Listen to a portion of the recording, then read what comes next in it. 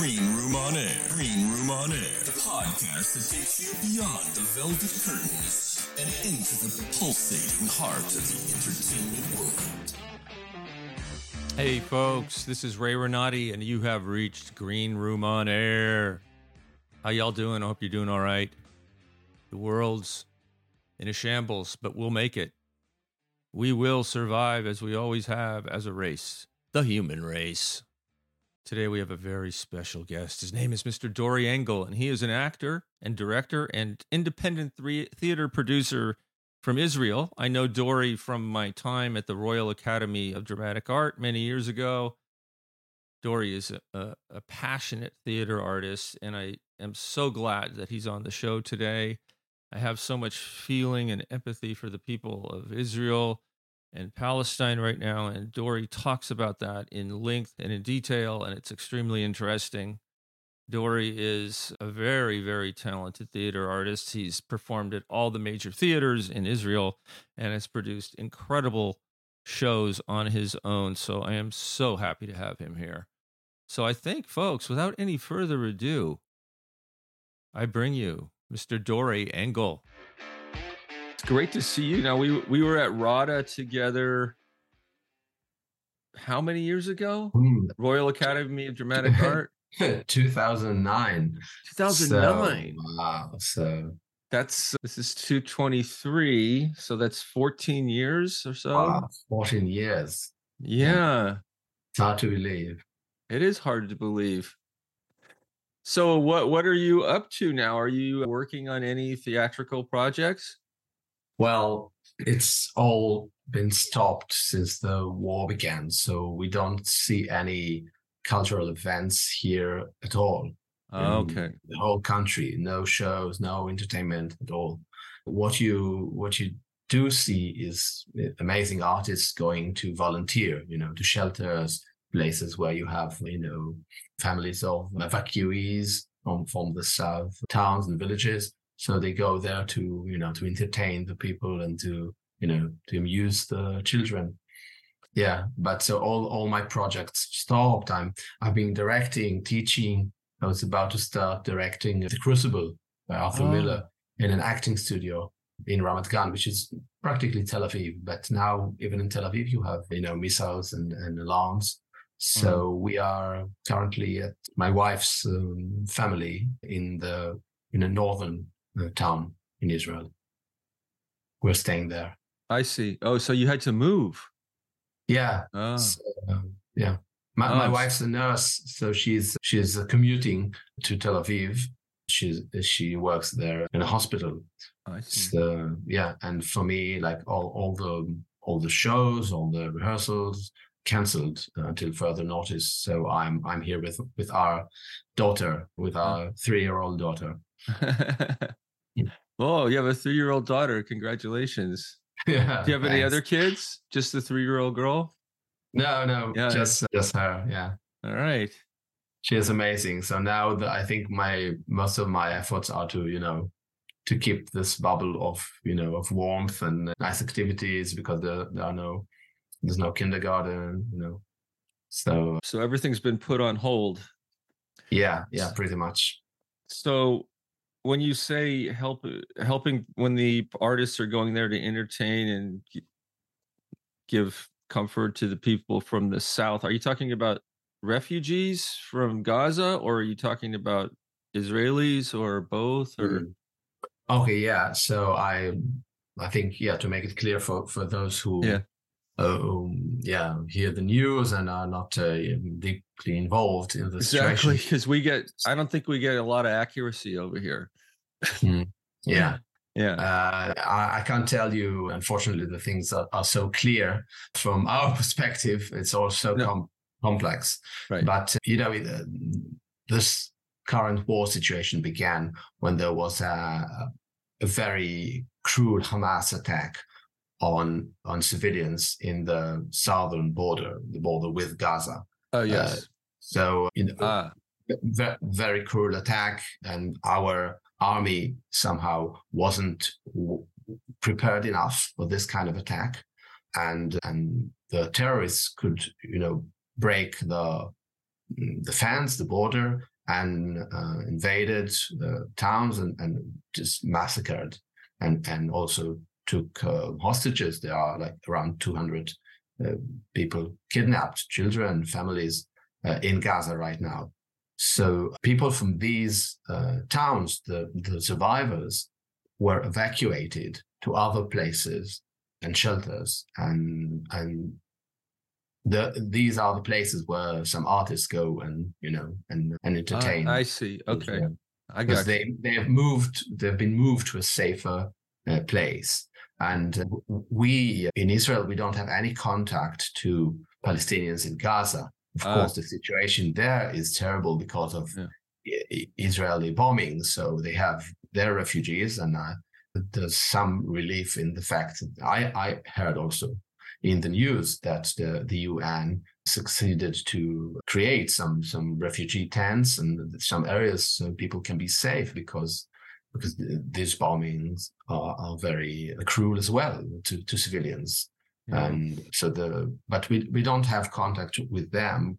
And just to make the situation even more complex, I can just say that there are not only Jews, of course, in Israel. There are Palestinian Israelis, Israeli citizens that they don't live in the West Bank, they don't live in Gaza, but they are Palestinians and they are Israeli citizens. So imagine the situation that you are, some of these Israeli Arabs, Israeli Palestinians have been injured or killed by these attacks. Some of these Palestinians have families in Gaza. Right. So they are being attacked, and then part of their families are being bombed. And now, if you show any identification or empathy towards Palestinian civilians being bombed or being injured, you are treated with criticism, because in the public now, they don't want to hear about freedom to Palestine, right? And we have a government led and ruled by extreme rightists that don't see even Palestinians as human beings. Yeah. So there's a lot of racism going on that increases the confusion. Yeah. So that is a very sad situation. Yeah, we are deeply depressed here. I feel more depressed than I have ever been. I think during this conflict, you always have, I've in my work as an artist, as independent theater maker, I try to see myself in a way as an activist, to work and collaborate Palestinians and Israelis as much as I can, which is mostly with the Israeli Palestinians, right? Because we cannot really collaborate with those in the West Bank or Gaza. But I can just tell you about one project that we did just a year ago. It was we created a group of Palestinian Israeli artists, an adaptation of Romeo and Juliet in Arabic and Hebrew.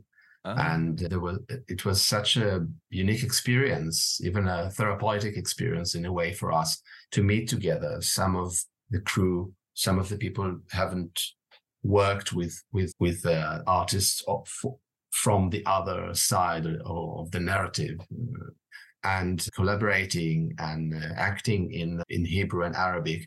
And we also toured with this production to Germany, to a few cities. And it was such a special feeling that we felt that we bring some hope for a different perspective, for a different future. And we show the world even that people are people. And when there's love and there's hope, and we want to spread love and not hate, something can change. And with this situation going on now, we have a WhatsApp group, and we try to keep in touch and hear if everybody's safe and all that. And there's a lot of depression. This experience all of a sudden looks so far away, and as if in a fantasy. The experience of Romeo and Juliet and the camaraderie that you had there. Yeah, of the hope. So you really don't know what's going to happen next, and if there's a hope for a change in this area. Yeah. The only thing I can relate to with all this is 9/11, but we're a much bigger country, so most of us didn't know anybody in that disaster. But we had a similar thing, we had a very right-wing government, and even all the left-wing government officials decided to exact revenge, on Yes. Iraq and Afghanistan, claiming it wasn't revenge. But it was, because there was so much anger. That's not my first response. It sounds like it's not yours. So it's painful to watch. Gosh, I'm getting tearing up just talking about it. Mm. I feel really bad for you and all of your and everyone there. It's really affected me. I try to get a balanced view. I watch like CNN and ABC News, our main stations, and then I switch over and I watch Al Jazeera, and then I see it's like there's people suffering horribly everywhere. Innocent people who have nothing, who are just trying to live. Those are the people who suffer, and the people with the power never do. Yeah, exactly. And everyone's the same. Everyone has children. Everyone wants to just live their life and love their families and do the best they can. And it's not going to be allowed, Yeah, I totally feel that these feelings or these questions are here in the air among people I talk with, and I cannot in any way judge people, the anger on the will for revenge of people in grief, people who lost their dear ones. Right. But this is always a question, and there's a famous poem by Palestinian poet Mahmoud Darwish, who says, excuse me for paraphrasing, something like, in the end, the war will end and the leaders will shake their hands. Yes. But the old mother will still wait for her dead son, and the wife will still wait for her beloved husband, and the children will still wait for their hero father. I don't know, he says, who sold whose land to whom, but I know who paid the price. Oh, God. Yeah, so true. That's very, very true. It's very impactful. And yeah, the Crucible, you were going to do the Crucible and now you're not. I hope that it's on hold. Maybe you'll be able to do it again. Yeah. Sort of an apropos play for what's happening right now. It's too bad you can't do it.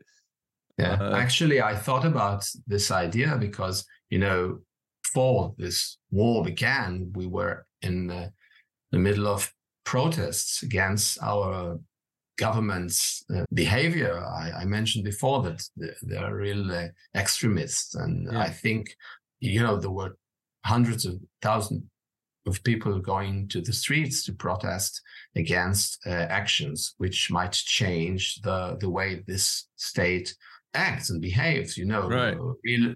A lot of laws to weaken the Supreme Court, to give more power to the government, which might even not be, we might not even be able to balance this power or to criticize this power. So it's getting out of territories of democracy into territories of dictatorship.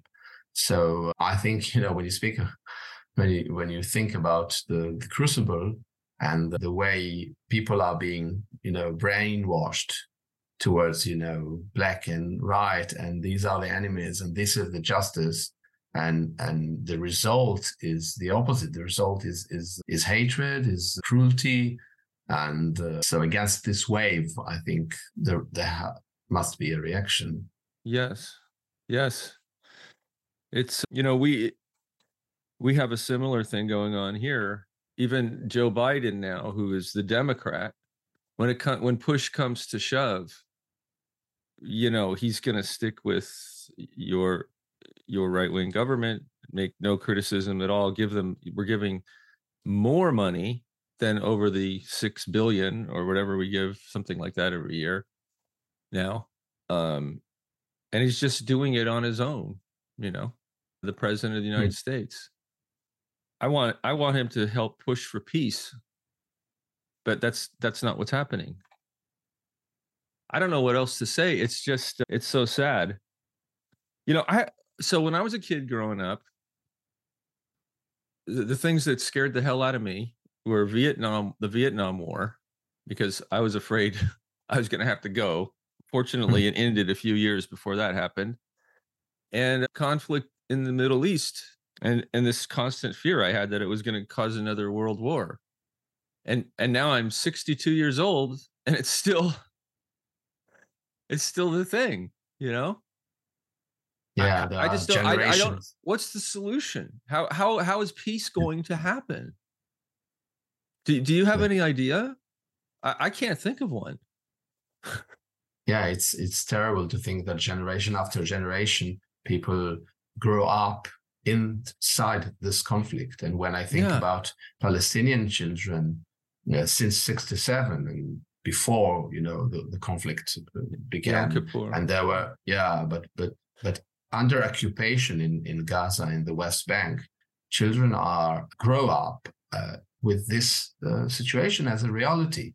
Soldiers, riots, not being able to freedom of movement, and sometimes very rough conditions. And this is what they know. This is what they know of Jews and Israelis, right. Soldiers and guns, and there's hatred and there's suffering.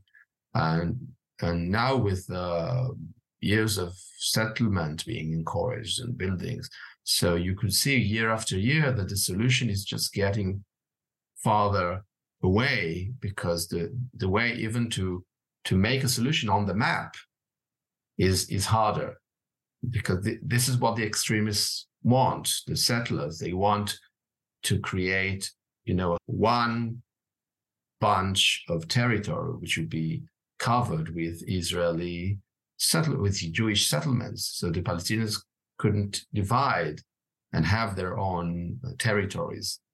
And right now they kind of pretty much rule these areas, and they sometimes chase Palestinians from their lands and, from their fields, and they act with a lot of violence, not limited by Israeli army, sometimes encouraged by Israeli army. So it's kind of, it's a wild west there.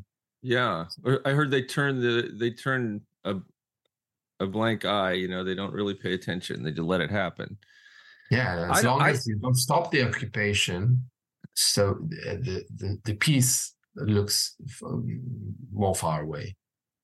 Yesterday, I was watching the news, Arab news, and I saw some settlers yesterday were in the West Bank, and they just decided to go to some Arab home and shoot it up, like for apparently no reason whatsoever. I don't really understand. I guess this is a religious thing, the settlements. They believe that they should have this land in its entirety based on thousands of years ago. Is that basically what it is? I think it's a combination. It's like a nationalism and religion. I see. Combined, and they have the agenda, that's very clear agenda of taking over, the whole territory and to chase away Palestinians. So what are the economies like out there? So if you move into these settlements, like, what do people do to make money and live? And I mean, are there towns where there's Palestinians and Israelis coming together, but to do commerce, or how does all that work? I don't know much, but from what I know, there's a lot of money going there from the government, from very powerful people to support these settlements. And for instance, when you have a new settlement, according to the law, not just the international law, but also the law in Israel, still the Supreme Court might say this is a private Palestinian property in this area. You cannot build a settlement there. But then the state somehow, avoids, and this thing do happen in the field. And then there's a lot of money going there. And then you have money going for, roads and infrastructure. And you have to send people, the army sends guards, and with guards to secure. So a lot of money going to, for security and all that. And when you have a Palestinian new village, let's say, in a place which most of the time supposed to be in their own private, territory or government, usually you don't get approvals, for buildings and, to expand the village, let's say. So they limit it more and more, or you have sometimes, blocks and borders to limit the movement, to limit the expansion, the expanding of Palestinian villages. Sometimes, because of the violence, they chase them away, and then they get control. And you see a lot of plantations of olive trees, old, hundreds of years olive trees being cut by settlers. Vandalism. They cut the Palestinian fields, and then they want to to take over these fields. Sometimes cynically, you see Palestinians that they need work. So they go and work in the settlers' fields. They go to work to build the settlers' houses. I see. Wow. So this is the little that I know. Yeah. But a lot of injustice is going on there, and nobody really stops it. I know some lawyers that I admire, human rights lawyers that are fighting for the freedom of movement, for the freedom of the rights of Palestinians there, of building, of just being there, of having their water, because sometimes the settlers or the army are blocking wells of water, so they will not have what to drink and they will have to go away. Is it true that that's happening in Gaza now? We're getting reports here that Israel has turned off the water for Gaza. Is that actually true? I can't say officially. I know as much as you know, but I won't be surprised because of what I've seen before. I won't be surprised if I hear that it's only due to the American pressure, to Biden's pressure, that the Israeli government allowed, humanitarian support and supply. Unfortunately, I've lost confidence and, trust in my government that they will be as moral as I expect them to be. Well, I thought we'd take just a short break to remind you that if you're enjoying this podcast, please tell your friends and also subscribe to it on your favorite podcasting platform, Apple Podcasts or Spotify, and also give it a rating. It really helps in the algorithm. And we have a website. It's greenroomonair.com. You can also listen to all the episodes there. In addition, we have a YouTube channel called Green Room on Air with Ray Renati. Just search on that and you can find it and subscribe there as well. Thank you so much. And now back to my conversation with Dori Engal. Yeah, well, we have this, we don't have it at the same level as you do right now, but with the same thing going on here, with Trumpism and Make America Great Again. And I don't know to what extent you've heard about all this, but it's been quite a nightmare. Families not speaking to one another anymore, all kinds of violence, and Trump still having half the votes in the United States. It looks like if there was an election now, it would be close. And here he is charged with 91 felonies or misdemeanors and indictments, and like a gangster is running for president. Yeah, sounds pretty close to what we see in our parliament. Yeah, and it's very depressing. Yeah, it is. It is. One thing that you said that I think a lot of Americans don't realize is that there are a lot of Israeli citizens who are Palestinian in Israel. I don't think a lot of Americans know that. Yeah. Yeah. And just like you said, just imagine how tormenting that must be for them, and they all, probably most of them, have family right over the border. Yeah, I can't imagine myself how tormenting it must be, and their torn identity And I can't imagine what they're going through. Yeah. I met Arthur Miller once. Really? Yeah. What an honor. Yeah, there's a lot of noise here that we're getting our roof replaced. Hopefully it's not going to ruin the recording. I put the noise suppression on Zoom, so hopefully that'll work. But yeah, we had to, because we had all this rain and it was raining in the house, so we were getting a new roof. But yeah, about 20 or 25 years ago, he came to a university here, San Jose State, and they had an Arthur Miller, 2 weeks of Arthur Miller shows and he came for a few days, and I stood in line. I was last in line. It was hours, and I got up to the front and we talked for about 10 minutes because I had done Death of a Salesman. I had played Biff or just a little bit before that. And he went to the performance. He saw you. No, he didn't. But he was there signing autographs, and I was the last person in line. There was hundreds of people, and he was finally done, and he signed my copy of A View from the Bridge, and we talked for about 10 minutes. We talked about Death of a Salesman. We talked about his I don't even remember, but did you get some insights from him about Death of a Salesman? Not really. I had known so much about it. I mean, I knew that he had written the first act in like a week, and I was just kind of dumbfounded. I mean, it was so long ago, I can't remember exactly what we talked about. I just know it went on for about 10 minutes. Wow, what an experience. Yeah. And this is a silly thing, but he was married to Marilyn Monroe. Yeah. And all I had ever seen of that were pictures of him and Marilyn Monroe, and he looked like such a bookish, nerdy guy. And I was like, why did Marilyn Monroe, the most beautiful woman on earth, marry this guy? And then when I met him, he's like 6'2", super strong and muscular and like extremely like virile. And I like, okay, I get it now. He wasn't this super nerdy guy that I thought, which would have been fine too. But I was always, as a kid, I was always like, well, how could she have married him? Look they don't fit together. And then I met him, and I had completely the wrong impression of him. Yeah, and I guess I know that sounds silly, but yeah. You can add to it the charm and the intelligence and all that of the humor. Right, exactly. All those other things. Yeah, then it all made sense to me, because for some reason I had this picture of him sort of like a recluse, introverted guy, and that wasn't what he was at all. Yeah.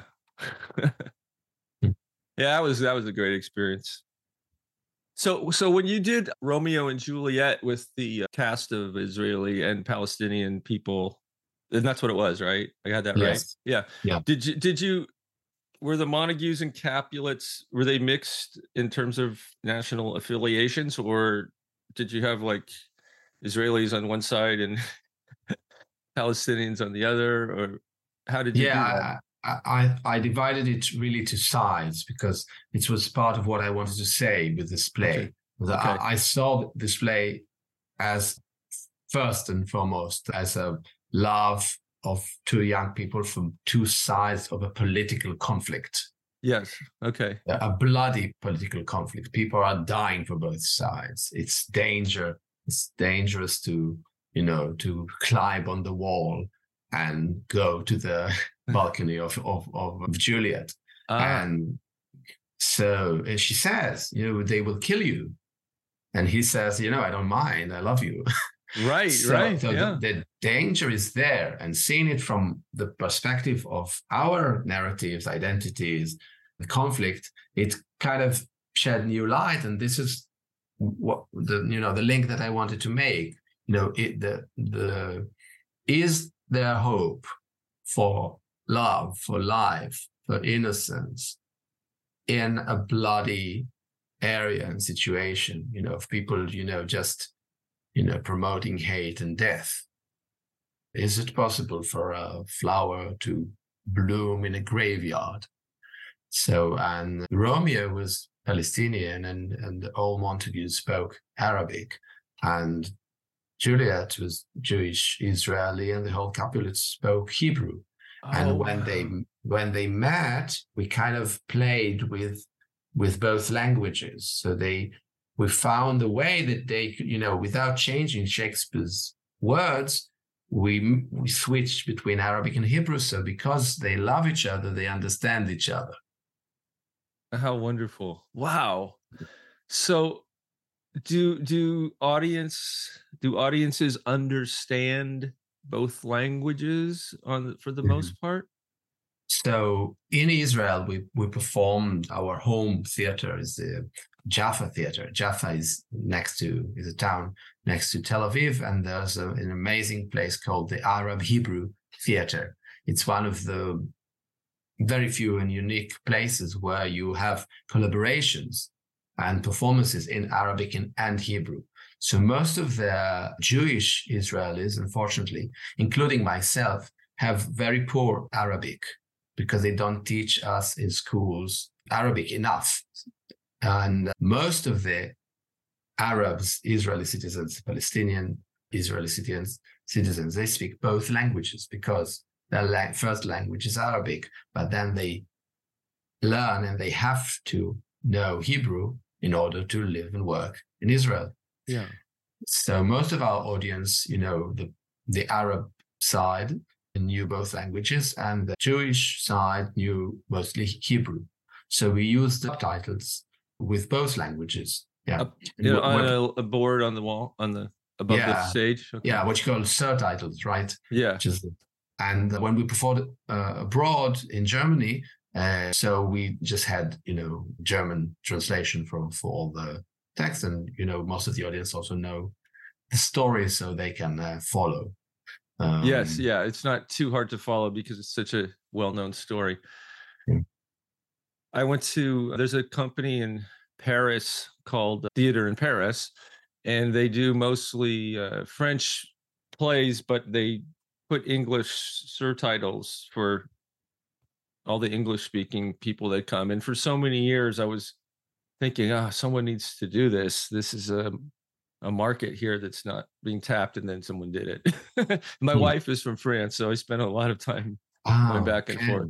Yeah, it's pretty neat. I've been to a number of their productions, and it's great. Sometimes they get away with it just by doing shows that don't have a lot of language. Like I saw a mime tango. They're doing mime, and tango. And they weren't talking much. Yeah.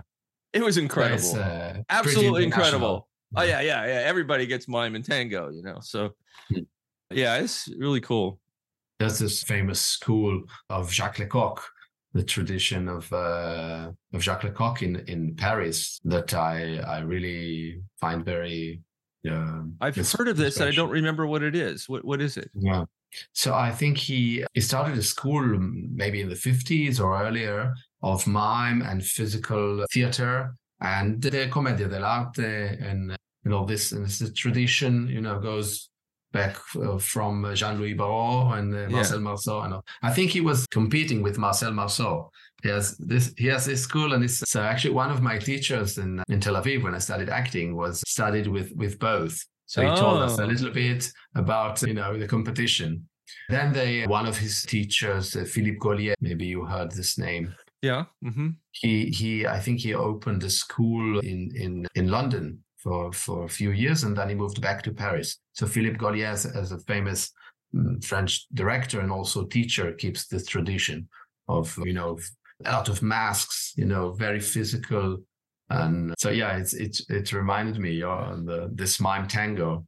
There's so much of that in France. There are very few like regular straight plays. It's a lot of this hybrid sort of performance with mime and dance, and they seem to prefer that. When I was a kid, Marcel Marceau was so popular in the United States. He was on TV here all the time in the 60s and 70s. Yeah. Yeah, I remember as well that there were a lot of performances on TV, and he was a star. Yeah, right. All the way through the 80s and even in the 90s, I think. He kept my childhood was pretty much in the 80s, so he was very famous. Yeah. And you perform a lot of comedies. Is it right? I saw some of it. Some of the publicity. Well, I mean, I've been doing a lot of musical theater, but I also do just regular plays. I had a theater company here for a number of years with some people. I'm not involved in it anymore. And I was when I was, that was my main focus when I went to RADA. Right now, I'm just auditioning. Part of the problem is I'm in the actors union here, and we've had so many political changes. There's the idea of inclusion, which kind of means old white guys like me are currently excluded. So it's complex when you have the wind of change. Then you say, okay, I cannot change who I am. I also want to work. Exactly. I mean, I was resentful for a while because I had always been like you. I'd always been on the forefront of wanting to include, wanting to give everybody the love and the opportunity, and I always pushed for that. And then all of a sudden, I'm the bad person. Like, wait a minute. No, I'm not. But I mean, things are starting to change again and get a little bit more balanced. So I have some hope, but I'm writing right now I'm writing a one-man show. I had a great grand uncle from Italy who came to the United States and tried to become a famous singer. And he didn't see himself as successful, but he wrote a memoir. And I went to Italy and I found the memoir in the library and I copied it. And I had heard that he had written this memoir because I found a book that somebody had written about Italian singers from the early 20th century who had written memoirs. And he was in there. This was my great granduncle. So I got his memoir and I translated it from Italian to English, and now I'm writing the show. So wow, that sounds very interesting, actually. Yeah, I'm really excited about it. And also, you mentioned that you're involved a lot in musical theater. So to make a musical show about his life, yes, and it's even more interesting that he wasn't like a great star, right? It's better that way. Yeah, because he was so disappointed with himself. Yeah, and also it's very humane, right? It's very you can identify with it, with the aspiration. And there's so many things in there that I identify with, and this is like, oh my God, this is my relative, and we're experiencing some. I never knew him. I could have known him. He lived in San Francisco, I think, when I was a little boy, and then he moved to New York. But because my great grandmother gave him the fare to take the boat ride over the United States. No, from France, because he was in France for a little while, to Italy, to San Francisco. And but he left San Francisco and went to New York because there wasn't enough opportunity for singers here. He wanted to be big time. Yeah, and then the last part of the memoir is him. I think he got kind of cynical and he seems kind of fascist. He was like, and so there's two sides of his personality. The other one was like, he says things that seem to be in support of Hitler and Mussolini, which I found kind of like, at first, like, whoa. Yeah. It didn't sound like he knew about the terrible things they were doing. I don't know. It's going to be hard to write that part, but and it's hard when the person's not in front of you. What's that? Yeah, I think it must be also interesting because as we see as actors, that the interesting roles are those that you don't tend to understand so much. You don't agree with their choices, but then you can see the voyage that, I don't know, some kind of anger and pain made him identify with the fascist movement. Exactly. So it's kind of, you can judge it, but you can still kind of, be curious about it. Yeah, you have to be curious as a performer, right? You can't, I mean, in your personal life, you might make judgments, but then when you're doing it, you got to be it. You got to be the guy. And most people don't wake up thinking, I am a fascist. I am going to destroy the world. Yeah. They believe they're the good guys. Exactly. Everybody thinks they're the good guys for the most part. unless they're nuts. So what you got to sing in this? So he actually recorded 2 of his songs and put them on a record. So I have those, and I digitized them so that I cleaned up some of the static, but not all of it because I like it. Yeah. So there's that, and I might sing along with it, or I might he'll be singing part of it, and then maybe I'll come in and sing the rest, And then he also wrote a number of songs that are in his memoir, and they're interspersed all over throughout the memoir. I don't have the music for them. I don't know what they sounded like, but I'm probably going to work with a musician to come up with some music for it. That would fit the words, and then and in an Italian sort of style of the time. And you can also add like hits from the period, Italian hits or something. Yeah, theatrical. Yeah, for sure. Yeah, and there's all these interesting characters. I mean, right now I'm writing it as a one-man show, but maybe I might expand that. Have you ever seen Fleabag? No, I heard about it. Oh, I heard about it so much, but I haven't seen it. You can actually see the stage performance of it. So there's a TV series that she got from it, which was great. It's like 8 to 10 episodes, and it pretty much follows the story of her one-person show. But I've seen both her doing the one-person show and the TV series. It's kind of what gave me the idea to do this. Yeah. Sounds like a kind of a show that I'd like to see. Yeah, I've always admired all the incredible things that you do. I always like going on Facebook and hitting translate if you put it in Hebrew.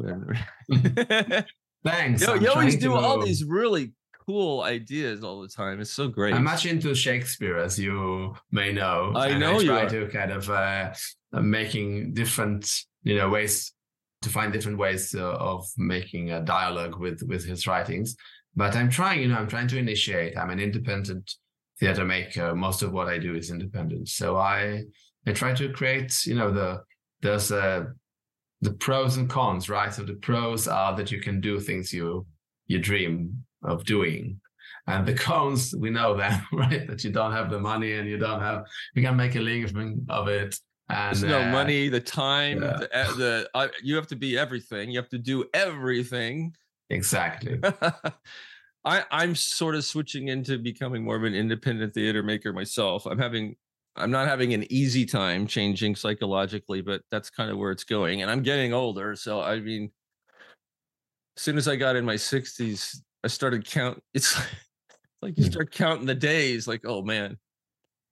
What was it like with your company? Because it's something I haven't done yet, but I really think of doing, having an independent company, something small that you can, create your own things. In many ways, it was wonderful. I started it with a few other people. Like there was like 8 of us who started it, and then there was just like 2 of us or 3 who were there after 15 years. It was wonderful until it became extremely politicized. People from the outside coming in, changing everything, kicking me out, ridiculous reasons so that's the problem. I mean, at first, you'll start, it's very idealized. You have these great ideas and everyone's on board. And it tends to happen with every small organization. There's like, at first it's wonderful, and then as you get bigger and your reach grows and you have people with other ideas, then it ends up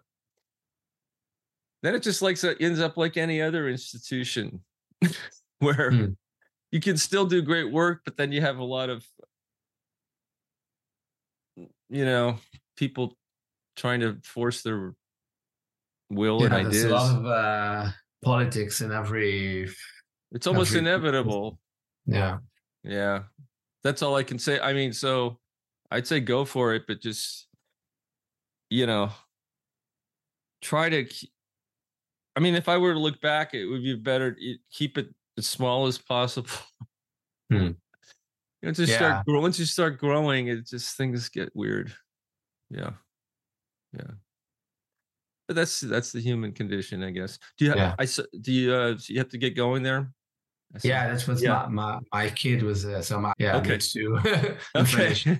But it was really great talking with you because it has been so many years now, and it's nice to catch This up on what you're doing also as well. So it's interesting for me. It was also a moment of not thinking just about the situation here, but also about art and ideas. So it was very fun.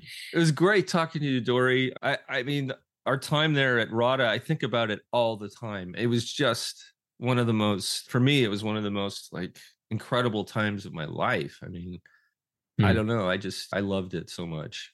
For me too. Yeah, Yeah. it was such an inspiring experience, and also the people, I take it with me also. Me too. I'm always carry it with me. And everyone was so talented and passionate about it. It's just amazing. It's just amazing. There was one meeting that we did just a short Zoom meeting. I think you weren't there somewhere during the COVID period. And we have to do it again because, not enough people were there. And just to say hello to each other again. Maybe I didn't know, or I couldn't make it or something. We still have this Facebook group. We should write there. Yeah. So once in a while, someone puts something down. We definitely should, and this will go up there for sure. I went to Los Angeles about right before, about 4 years ago, and I met with almost everyone who's down there. We all met at a bar. Oh, nice. Yeah, Nice. I think you also you wrote something, or I saw a picture. Yeah. Yeah. There was cool. just, I think everyone got there except maybe Chris. Yeah. Mm-hmm. And there was like 7 or 8 of them, of the people in our class. Yeah, it was wonderful. Cool. Yeah. All right. Well, maybe we should do this on a regular basis, like once every couple months or something. I would for sure. And I'd love to be updated with things that you do, and also this one-man show. I love to hear about it. Yeah, and same. Definitely want to know what you're doing. And I hope you can start doing stuff again soon. And I really, really hope and pray that what's happening in your area just resolves without more catastrophe. My heart goes out to you. Thanks very much. We hope it will end very soon, and let's hope. And okay, thank you. Yeah, thanks. Let's say that. Could you send me a short, like a bio or something, so I can? Yeah. Okay. Yeah, sure. All right. I'll send it in English if I. Yeah, of course. Yeah, no problem. I'm just kidding. Of course you would. Yes, I have something. I see the Hebrew. It looks like hieroglyphics to me. I'm like, oh my God, how does anybody read that? Okay. Cool. Yeah, I'll do that. I'll try to do it today even. Yeah, when you get a chance. Okay. Yeah. Thanks, okay, Dori. Great. Yeah, bye. Let's talk soon. Okay. You too. All right, bye-bye.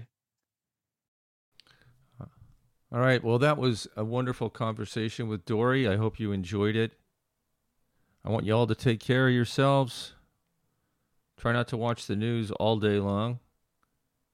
Have some fun, because you deserve to have fun, because you are awesome. And I love you all. Take care, everybody. And until next time, I will see you on the boards. Ciao.